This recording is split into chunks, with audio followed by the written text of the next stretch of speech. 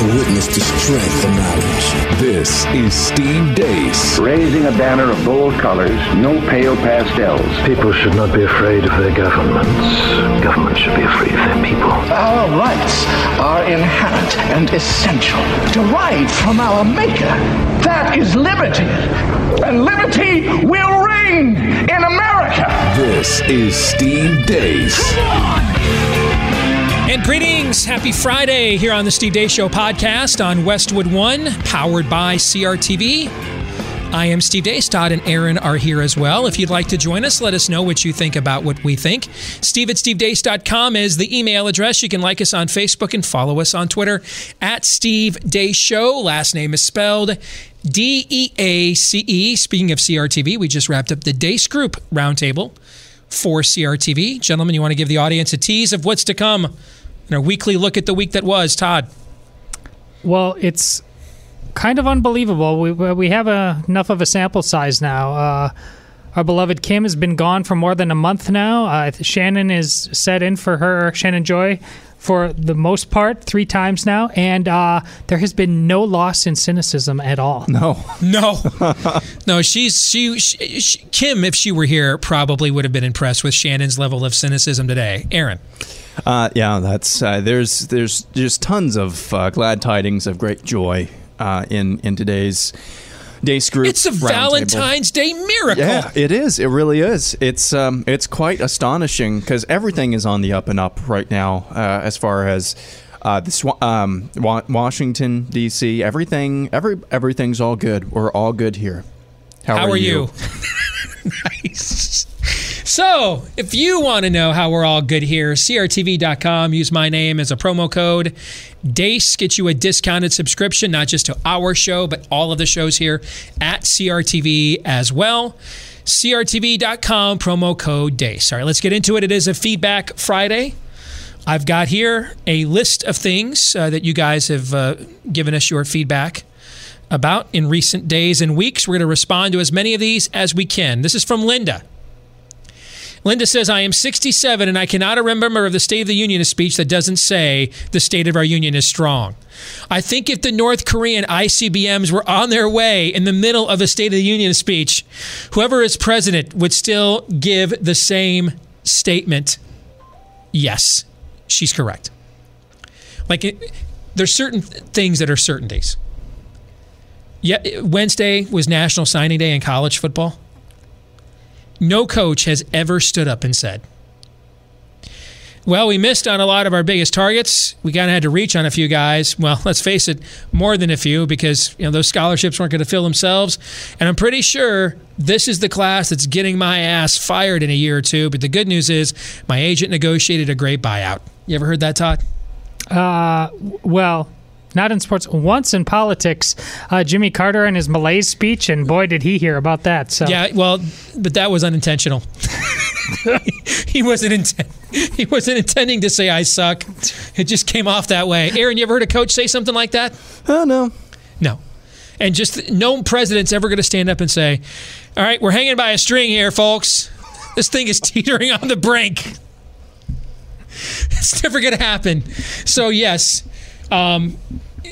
if you heard the State of Our Union is strong and New American Moment, and you were on a morphine drip that you only took during State of the Union speeches, you're halfway to Xanadu by now. Those two things have been in every single State of the Union address I have ever heard. New American Moment and the State of Our Union is strong. Mr. Speaker, the State of our Union is tenuous as hell at the moment. All right? No one's ever going to say that. So I appreciate, since we noted Shannon's cynicism to open the podcast, I wanted Linda to be an excellent segue to that because she clearly shares some of that. That's really America's fault then, right? I mean, they're not just going to say, "Come on, Doc, give it to me straight. I can take it." No one's going to say. To me. America's not going to say, "Cut me, Mick, cut me." No, they're not. No. Can I see out that eye? Well, it's bloodshot, covered, swollen, and you're down to one eye. No, they don't want to hear a politician say that. They want to hear him say, "You're pretty." That's what they want to hear. Randy Abdullah says, in response to your recent television show about the Democratic Party, which was on Wednesday. I strongly believe that we've already crossed that line with them. Oh, he's talking about last week, Wednesday. Meaning we've crossed the line of, are they just in open opposition to virtues and values that make America what she is?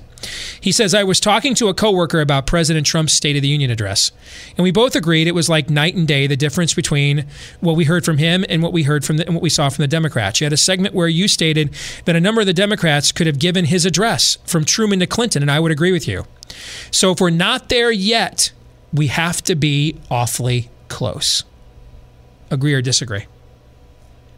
No, we're there. You think we're there? Yeah, we're there. We're absolutely there. I mean, they what? Believe them. Believe their own words. They tell us all the time. I mean, we're the suckers. I hope you're wrong. Go ahead, Aaron. I totally agree. I hope you're both wrong. Well, isn't that Occam's razor? Yeah.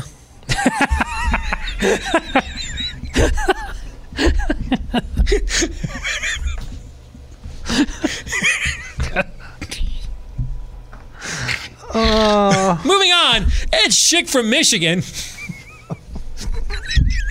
It's not the best color man in the game for nothing, folks.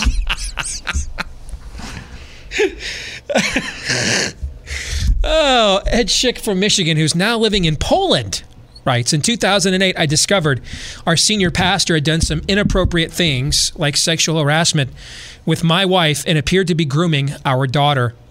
I went to him alone at first and got totally stonewalled in his response. And it was accompanied with various pushback tactics. I involved a deacon and then more deacons, meaning he's following the process of Matthew 18. In the end, they didn't want to confront him, even with the provable lies and his denials of behavior that we actually witnessed. Knowing he won at this game, he continued to harass me and did detrimental things to my missions ministry. My complaints were dismissed in spite of evidence, and eventually the church withdrew their mission support of us and later took further action against members that were fellowshipping with us. Needless to say, my family and I paid a heavy price for speaking up, and no one stood with us or would verify my innocence, even when I went to pastors nearby and 2 state representatives of our denomination association. The moment someone commits a sin like a Nasser, everyone loses. It's just like in a car crash. The only option left once a crime has been committed is to, by God's grace, do the best to remedy the situation using a trial, prosecution, justice, confession, forgiveness, etc. There's no easy path out, even if the victims speak up and everyone responds as they should. There are always losses, but the bigger losses come when people cover up or attack the victims. It took years for me and my ministry to recover from the damage done by that pastor in church. I have since vowed to the Lord that if I ever saw someone being treated unjustly, as much as I could verify it, I would come to their defense, whether they were accusing someone of a sin or a crime, or if they were being falsely accused by malicious people. I hope my testimony helps these situations like Nasser keep coming. I pray that more victims will speak up sooner and that righteous advocates will take up their cause without regard to counterattacks or losses. Your thoughts? Well, you're describing why Michigan States, Penn States, Baylor's, why they happen and why they will continue to happen. And people watch this. Oh, no, I would, if I was there, I would. No, you wouldn't. Almost none of you would. Almost none of you would. This has been my experience in just about every walk of life. The path of least resistance is the one. People on the left, people on the right, people at church. In fact, the things they're fighting for are so ghastly. But the people who are actually, in terms of being in the world and being not of it, in a manner of speaking, and I mean they are purely of the world in terms of rejecting God, but in terms of going their only way, their own way at all costs, it is the progressives. I mean, we're not supposed to be turning over, burning down campuses or anything like that, but we are supposed to be the obvious alternative, the obvious light in the darkness, the one who is pushing the envelope out of this ridiculous thing we've created and showing people the other way. But honestly, the people showing the other way right now most aggressively is the hard left. It is progressives. And this is why these things keep happening, because mostly us, whoever us is, we just sit and watch and cower. Ask Rachel Denhollander about her experience before her powerful, incredibly powerful victim impact statement a couple of weeks ago at the Nassar hearing. She's the first victim of Nassar to speak up and accuse him publicly, and she's had the similar experience as what our listener had with her church. She spoke up against a pastor with the Sovereign Grace scandal. That's C.J. Mahaney? C.J. Mahaney, yeah. Yep. And she was pretty much ostracized. She and her whole family were pretty much ostracized. The writer's absolutely right. Nobody wins, which is why what she did was so powerful a couple of weeks ago. Offered forgiveness to Nassar, but also said, you know what? You need God's forgiveness more than you need mine. That's a grace, that's a power in those types of situations that only comes from one source. But it is frustrating that Todd is right. I'd like to say that I would do something, and I want to punch Nassar now. But if we were in the same shoes, would we really do that? And we had the opportunity, would we really do that? William was watching Ali Stuckey's debut on CRTV on our roundtable 2 weeks ago. And I got a lot of feedback like this, Aaron, so I wanted to share at least one example with you in public. That Friday show gave me, an elder citizen who has watched the churches, the family, education, the courts, and all levels of government lose their way, their minds, and their morals, a hope for the future of this nation and this world. Those were two magnificent millennials you had on. So I got several notes along these lines, so I wanted to just take one of them. That's from William, and give you guys a public attaboy. Well, thanks, William. With at least one of those. I appreciate it. I do appreciate it. And we had Roaming Millennial on yesterday, and she claims that Generation Z, which is the generation after millennials, is the most conservative one in quite a while, and she's not the first person I've heard say that as well. So there could be hope for the future. Sam Webb writes, so if I understand this correctly, in today's leftist mindset, you will feel empowered only by surrendering your independence, dignity, individualism, and morality. It is only by living your life perpendicular to societal norms that one can experience freedom. Yes. Now, his original email to me used the word liberals. I changed it to leftists. See, what's the difference? Well, it's a distinction that proves a difference. In Sam's email here, if we were talking about liberals, what a liberal would do is want to advocate that if you seek to live your life outside of societal norms, you should be able to and should be allowed and permitted to do that, provided the way you're doing so doesn't hurt anybody else. That is what a liberal would say. What a leftist says is you must live your life outside of societal norms. You see the distinction I'm drawing here? Mm-hmm. One says, the liberal says you may. The liberal says, I'm uncomfortable with absolute truth. I'm uncomfortable with transcendent moral standards. The leftist says, I'm comfortable with a certain absolute truth. I'm comfortable with my transcendent morality. Which do we see operative in our society today? The liberal? The latter. Or the leftist? That's the right. Yeah. The liberals Rush Limbaugh was arguing against 25, 30 years ago, they don't exist anymore. They're gone. Either they've died out or they've become sort of neo-libertarians like James Woods, the actor. Sure. Like that, okay?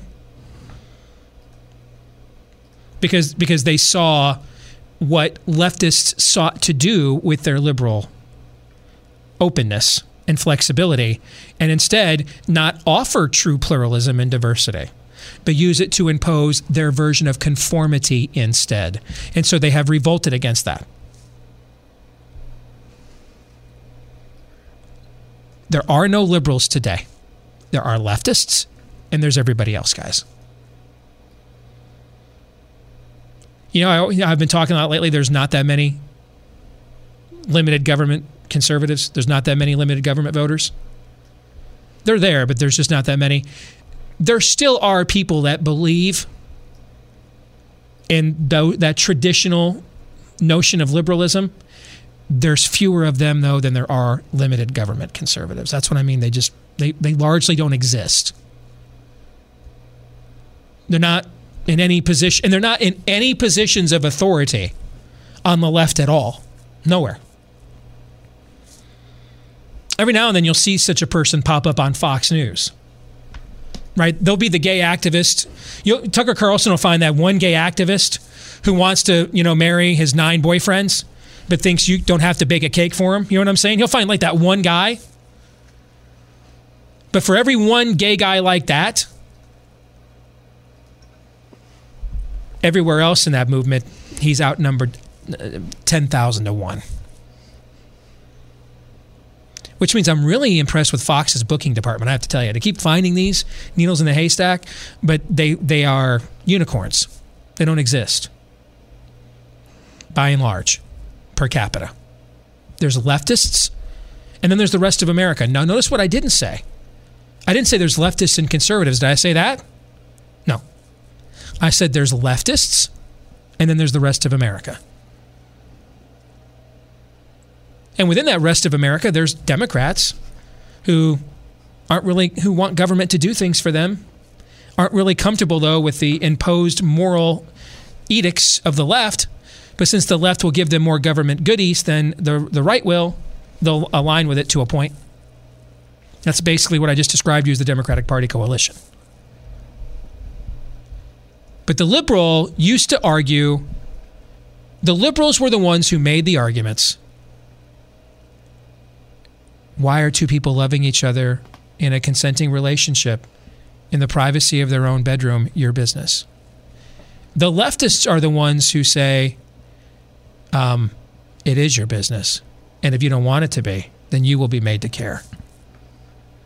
Which one do we see driving that train these days? Which one is it? The jihadi one. Yeah, that's the latter. You bet. So, I mean, if I did a massive messaging conference with conservative leaders and superstars at a retreat, they brought me in, you know what my presentation would be? Drop the word liberal. Get rid of it. Doesn't exist. These are leftists. Rush used to argue against people that were pro-choice. Now these are people that are pro-killing. There's a difference. Big difference. It's a big distinction that proves a difference. Agree or disagree with that? Oh, not only agree, it's fundamental. It speaks to what I said before. Either you acknowledge this as truth, or you plan on spinning your wheels politically. I mean, you might feel good about whatever shirts and skins game you're playing, but that's the reality, and that's revolutionary thinking right there. Yeah, you are kind of singing my song there. I mean, you see that in your generation. There's no liberals in your generation. No. They're either leftist or they're something else. Yep. That's what we saw earlier this week. Sarah Silverman, that video clip we saw of Sarah Silverman, they're openly saying, oh, it's a baby. Oh, I'll kill it. Ha, ha, ha, ha. Oh, this makes me want to eat an aborted fetus. They are pro-killing. They like it because it's not what you like. They don't. I don't think any of them actually, and it could be. I think they are just whatever is opposite. Yep. Of what any notion of Judeo-Christian or transcendent moral values is, whatever deviates from that, they are totally down with. You're describing iconoclasts. Yes. Yep. And that's a fancy word. Steve, what's an iconoclast? I've used this language instead of that word in the past. The crowd outside Lot's house the night before the sulfur fell. That's what an iconoclast is. Oh, you mean Lot, you're willing to let us rape your daughters? Well, that's not the sinful violation that that we prefer. We prefer to rape the men instead. So the sin you're willing to allow us to have, it's not rebellious enough. It's not a defiance of our Creator enough. It's not a middle finger to God enough. No. We want, as Todd likes to say, we're going Spinal Tap on this puppy. We're going to dial it up to 16. We're going to rape the men instead. To be as nasty as we want to be, as the great prophet, 2 Live Crew once sang. That's what an iconoclast is. I have no desire other than the tearing down of the existing norms. Now, sometimes, if you're Alexander Solzhenitsyn and you're a gulag in Siberia, being an iconoclast isn't a bad thing because those existing norms are from the devil. It's the Soviet Union. But in the hands of progressives and Marxists, what they're going to do is they're not going to shake their fist at the gulag master. They're going to shake their fist at the way of the master. Know what I'm saying? You guys picking up what I'm laying down here? All of it. Okay. That's what Sarah Silverman was, as Aaron just described. Reed Robbins writes, I am a member of CRTV and I have a question. But I don't know how best to get a hold of you, so I'm just going to email this to you. Well, it worked. Number 1, I am pro-life from conception, but I have a hard time arguing that it should be illegal before a heartbeat, which I find a common argument. All right, let me stop right there. He's got 2 questions. Let me stop right there. There's 2 ways to approach this going forward, Reed. And it depends on the crowd that you're arguing with. Okay? There's 2 reasons people tend to be for abortion, for killing children. One is the conscience is seared. The other is they know it's wrong, but because of a compromise they've made in their own life, or they're making now, or they feel they lack the moral authority to impose that standard on someone else, right? Okay. I would advise taking 2 different approaches to each of those people. To the one whose conscience is seared. Like if you're arguing with a radical egalitarian feminist, and she doesn't want, and her conscience is seared. No amount of evidence, no ultrasound, nothing you can show her. Because it's a pretty, Steve, how do you know life begins at conception? Well, when does anything begin, guys? Do you know when anything begins? At the beginning. At the beginning. Everything begins at the beginning. What is the beginning of life? When a sperm fertilizes an egg. Can it possibly exist before that? No. So what, therefore, if it can't possibly exist before that step, then we would call that step the what? Beginning. The beginning. And everything begins where? At the beginning. At the beginning. That's how we know. All right? This is why the pro-life arguing this philosophically, it is the easiest argument you can make. It is, yes. Now, if the person you're up against, their conscience is seared, they won't care. That's where I find the heartbeat argument, and this is where the approach Todd often advocates, can be amenable. Because when an ES unit arrives on the scene of a serious accident or a serious medical trauma, the absence of what will cause them to declare somebody dead? The absence of what? Heartbeat or a pulse. Yes. Which means then the presence of said things indicates what? Life. Life. So then to the hardcore feminist, or those whose conscience is seared towards the killing of children, say to them what I just said and said, we all agree, every doctor, every paramedic, every ES unit on planet Earth agrees.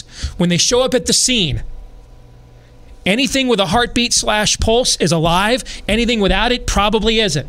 Okay? So tell you what, will you grant with me, therefore, we shouldn't be killing live beings? Because we all agree a heartbeat is significant, that life is present, so we shouldn't kill it. And that is a way to force their own argument on themselves. And at that point, the person either walks away, but they do that. Don't take them walking away don't take that as offended. Take it as you stuck it to them, and they know that. When you go through the Gospels, often Jesus takes the silly arguments of his opponents and turns them around on them. And often the reaction he gets is essentially people murmuring to themselves, looking down their feet and walking away because he nailed them. They have nowhere else to go. But he pricked the conscience. They walked away with something to think about. Now, the people aren't always just going to convert to your view right there on the spot.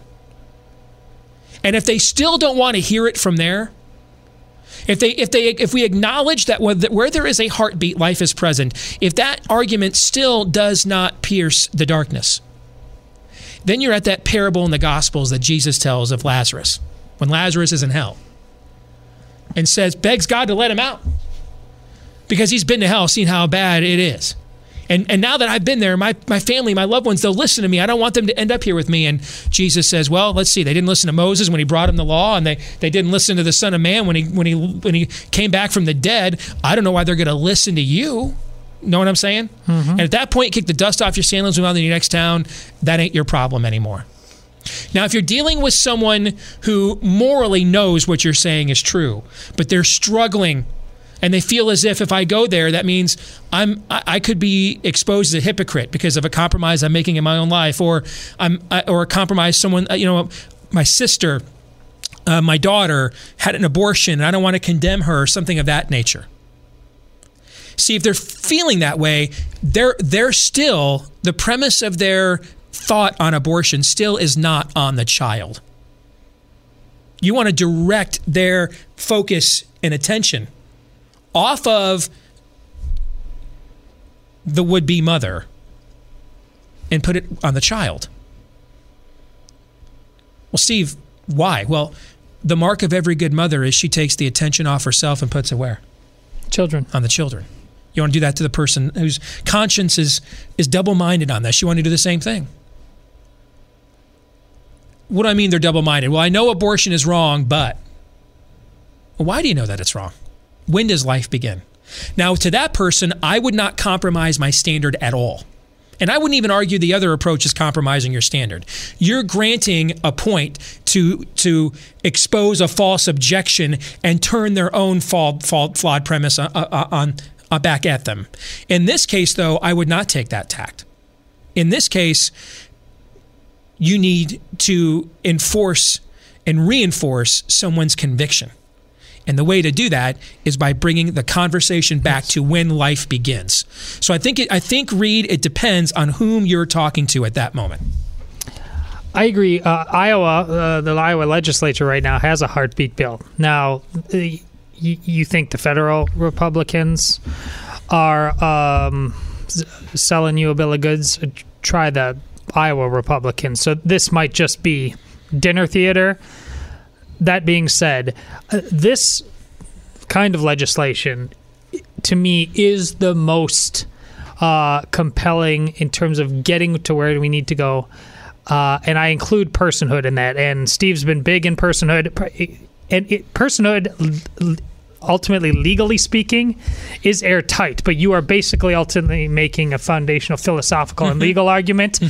And listen, we have to have, and Steve's argued this too, we need to have an emotional hook. And it's hard to That's why when I speak about person, I actually lead with my own mom and her testimony to make the emotional connection first. And it's hard to turn personhood into an elevator speech, but the heartbeat bill, you can. Just think of effective political commercials. Steve's already painted the picture. Now just put it to music and show like a father who's had a heart attack and whose heart is shocked back into life. And another example, and people are like, oh my, they're on board. And then you say, well, what somehow the power of that moment, what's the difference with that heartbeat? It is the presence of life. And furthermore, in terms of pure scientific pragmatism, it is my understanding that most women don't know they're pregnant pregnant until after the heartbeat is there, because it shows up at like 17 days, I think, if memory serves. Like,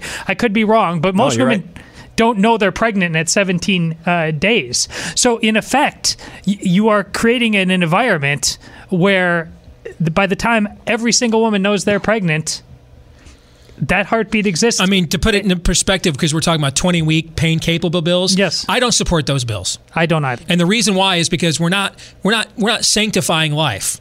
We're acknowledging the premise of the utilitarians, which is since this is a quality of life argument. Right. If it can feel pain, then you can't harm it. Well, what if it can't? Now, the difference with a heartbeat is we all agree this is a sign of life. Every estimate the essence biologically. That's right. Every study I've read is at the latest, a pregnant woman will recognize a heartbeat in her womb, or it can be recognized at 5 weeks at the latest. The amount of children you would save. Right. See, it's really easy. See, Kermit Gosnell had 23-week and 24-week pain-capable bills in Pennsylvania. He just lied, guys. Right. Yeah. He just lied. Asking baby killers to obey the law. Yeah. In that light, yeah. But it's a lot harder to lie about something that's detected at the latest at 5 weeks than it is at 20 weeks. It's a lot harder to lie about that. A lot harder. So that's an example, provided you're not making exceptions for rape and incest. Because if you're doing that, now you're telling me that, a heartbeat is significant of life, but if it's from this class of people it can be killed, I'm not on board with that either. Right. All right? But if you're telling me we're going to do a heartbeat bill, and unless the life of the mother is physically, by a physician, certifiably at stake at that moment, it should be protected, I would sign on to that. Because we're moving closer to when life begins. We are acknowledging what the essence, as Todd said, what the essence of life represents, and it's represented by that heartbeat. So I think it depends on who you're talking to, Aaron. Are you talking to somebody whose conscience is seared?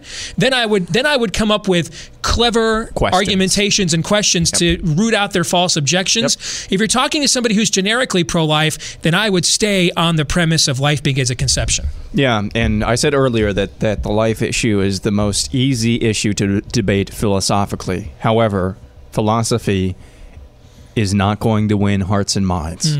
That's not the culture. That's a harsh lesson I've learned many times. Yeah, that's not the culture that we live in. So that's why you lead off with your story. We have to have our philosophy down pat so that we can make logical logical, connect the dots logically for people, but we have to do that in a way that reaches them emotionally, and that's the lesson that everybody has to learn. I like debating things philosophically. I'm best at that. But that's what's really going to make a difference in the long run in winning this argument. In the meantime, organizations like Save the Storks are probably some of the best places to go. But as far as the long-term goal, the generational goal, going for the emotional connection first is going to change hearts and minds. That is well said. So we're done with this week's Feedback Friday. Final thoughts, gentlemen, before we head out to the weekend. Are you guys good? Do you have anything else you want to add? Stay safe. Don't end up in a ditch. Yeah. Snow's a-coming. That's some great life advice, both literally and metaphorically. Don't end up in a ditch. What if You're we're going to already make a great in the dad. ditch? Yeah. You are going to make a great dad. Daddy, what's your best... Don't end up in a ditch, kid. Stop jumping on the divan. You poke your eye out. Todd? You got something better than don't end up in a ditch? Gosh, I think we're already there. Aaron is so going to be like the dad on That 70s Show. I could totally see. Don't end up in a ditch. I could totally see him be that dad. Totally. I love that dad. I know everybody loved that dad. Red. He was the best character on the show. Red. Yeah, I could totally see. Or like Hank Hill. Oh, monkey daddy, the backside of your ass. I could totally see that. Couldn't you totally see that? I'm praying for that. Yeah, me too. Yeah, me too. All right, everybody have a great weekend. Go Olympics. That's my final thought. It's here, finally, 2 weeks of sporting excellence. And then there's that. I like Aaron's closing comments better. Stay out of the ditch. Watch the Olympics. It's awesome. Everybody have a great weekend. We are back at it again on Monday. Don't forget crtv.com, promo code DACE. Until then, John 3:17.